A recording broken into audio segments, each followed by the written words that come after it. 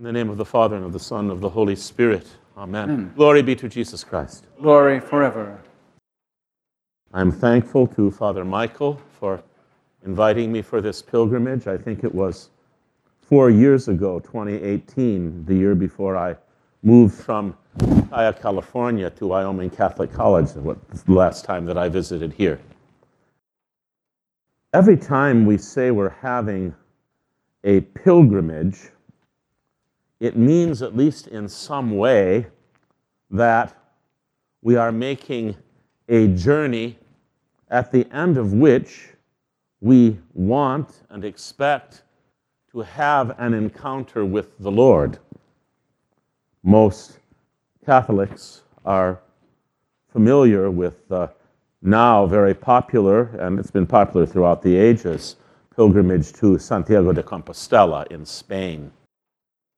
To be a legitimate completer of the pilgrimage, you have to either walk or bicycle at least part of the route. You have to make the journey.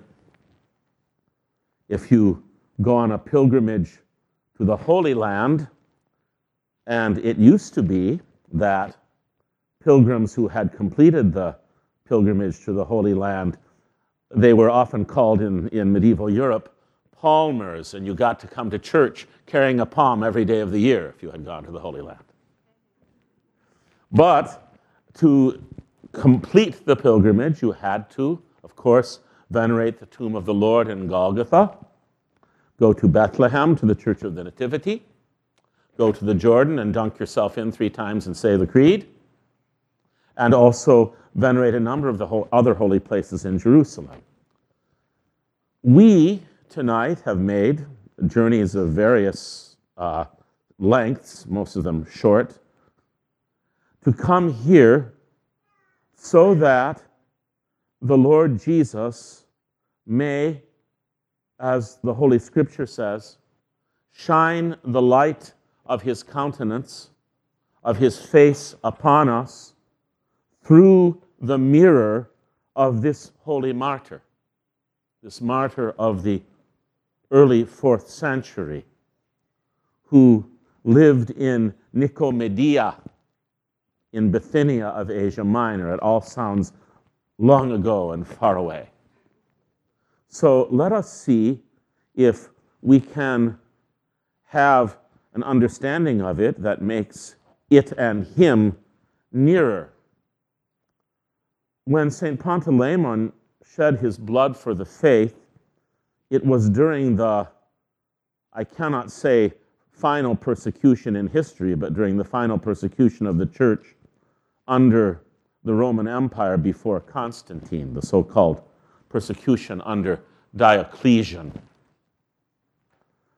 And Nicomedia in northwestern Asia Minor, which today, of course, we know as Turkey, but there weren't any Turks around then, was the residence of the emperor in the eastern half of the Roman Empire. By that time, the empire had been divided in 2, each with an emperor, and each emperor had a kind of co-emperor called a Caesar, so 4 figures in all. And in the east, the imperial residence was in this city of Nicomedia. Now, Asia Minor, by this time, had become that part of the Roman Empire that had the highest proportion of Christians. Christians were still a minority in the empire.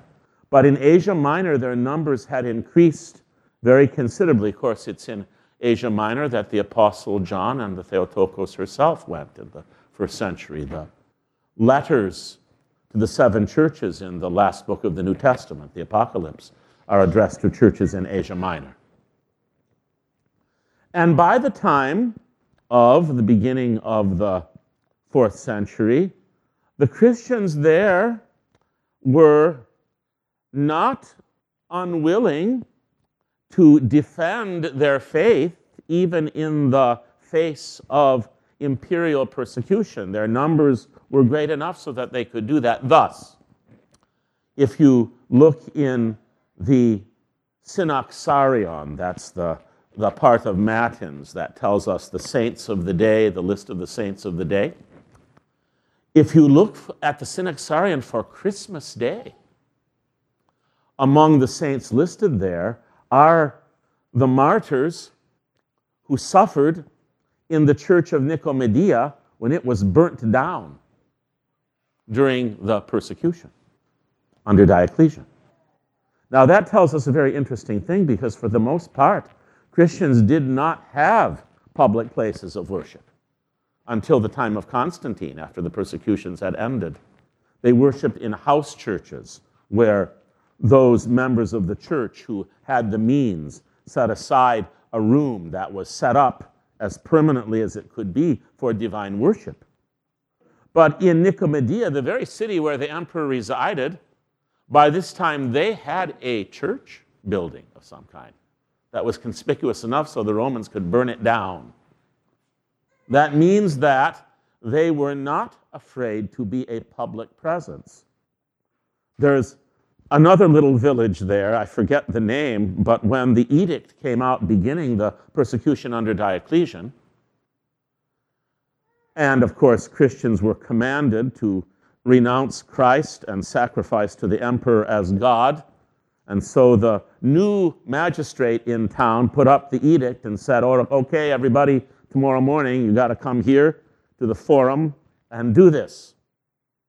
And the entire village in this case was Christian. And they turned up in the morning to tell the magistrate, "No. If you want to enforce this, you'll have to kill the whole village." And the magistrate said, "Rome's far away, I'll write some kind of letter." So the Christian presence was growing there. I took the time to describe that so as to provide a background. That's the church life that Panteleimon was born into, of a pagan father and a Christian mother. Not uncommon in those days. And his Christian mother named him for the Lord Jesus Christ, Panteleimonos, the All-Merciful One in Greek. So he was named with the title of the All-Merciful Savior. So that tells us something about the kind of Christian mother that he had. Devout. In his youth, he began the study of medicine and was so skilled that at a young age, he's always shown beardless as a young man. It was said that he was very handsome.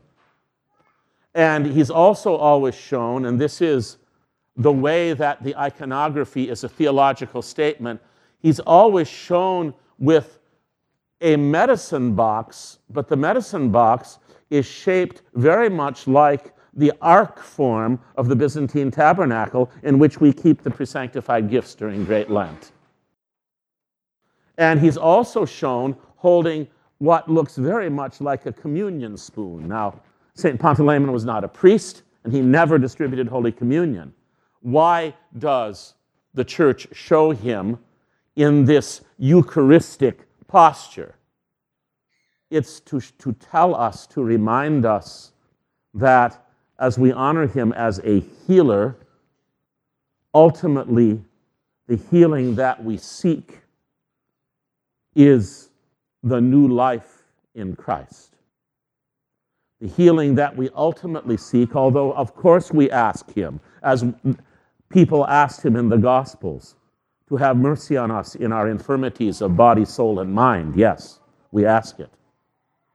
But just as the Lord Jesus raised those three people, the daughter of Jairus and the son of the widow of Nain and Lazarus, his friend, from death, they all died again.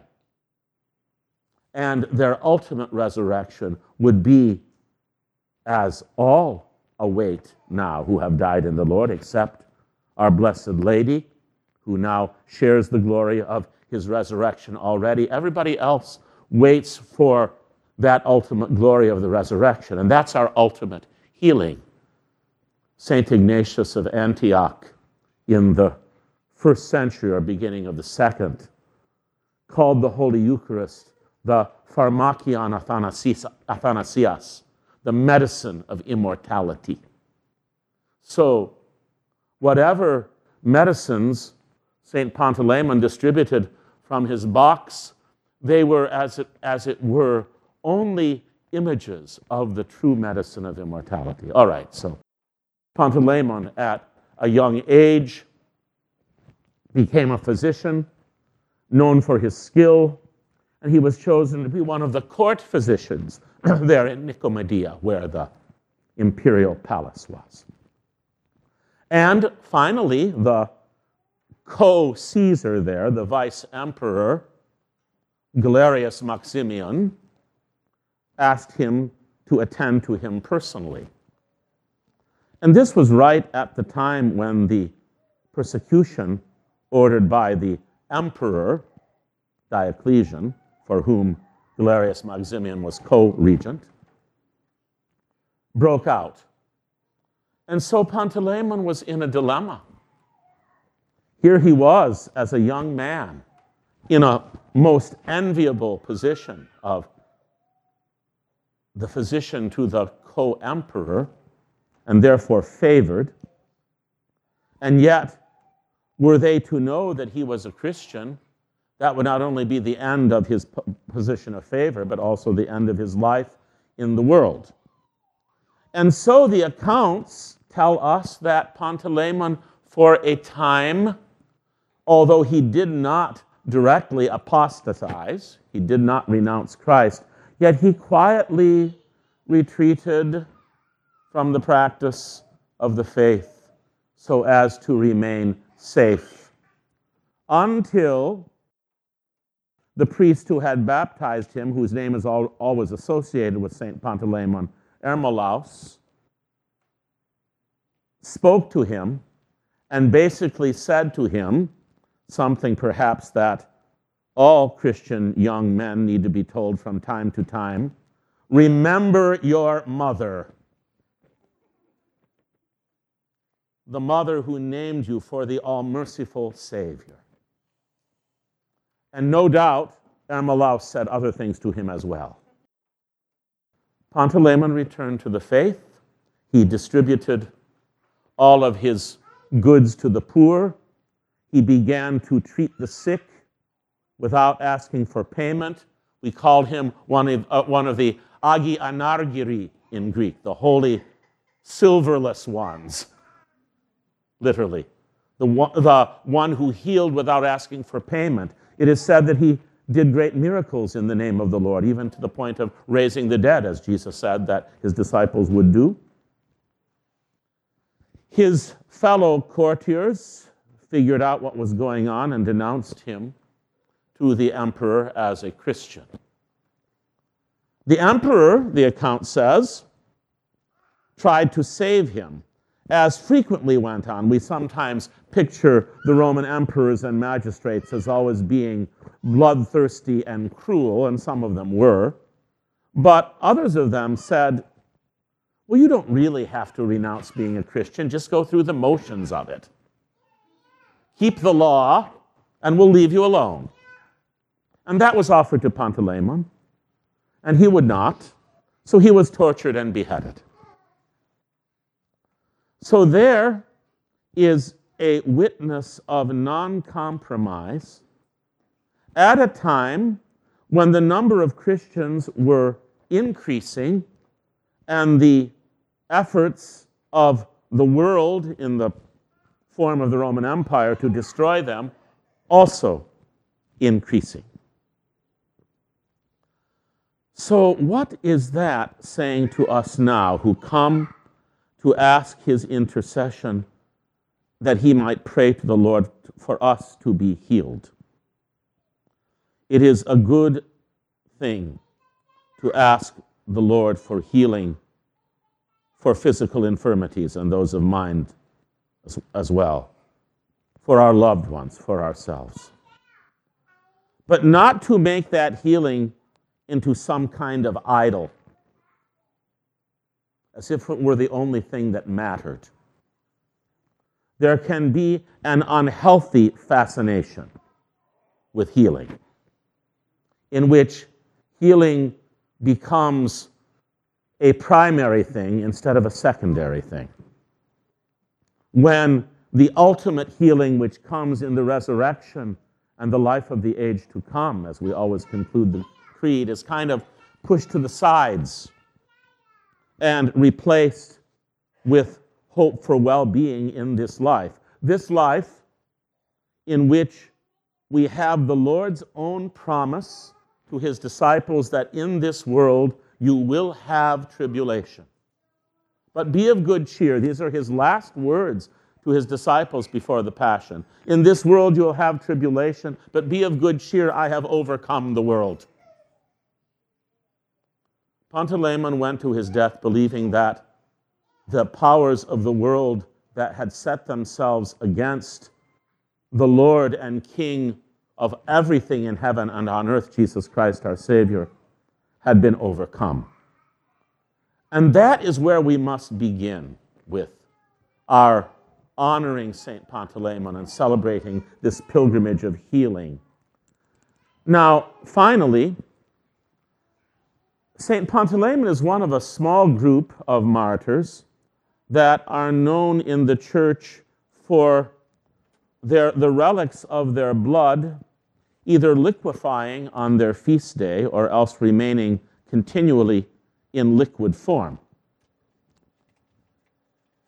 I have a very interesting letter here of St. John Henry Newman, who witnessed the miraculous blood of St. Panteleimon in the little town of Ravello in Italy. And this was right 2 years after St. John Henry Newman had entered the Catholic Church.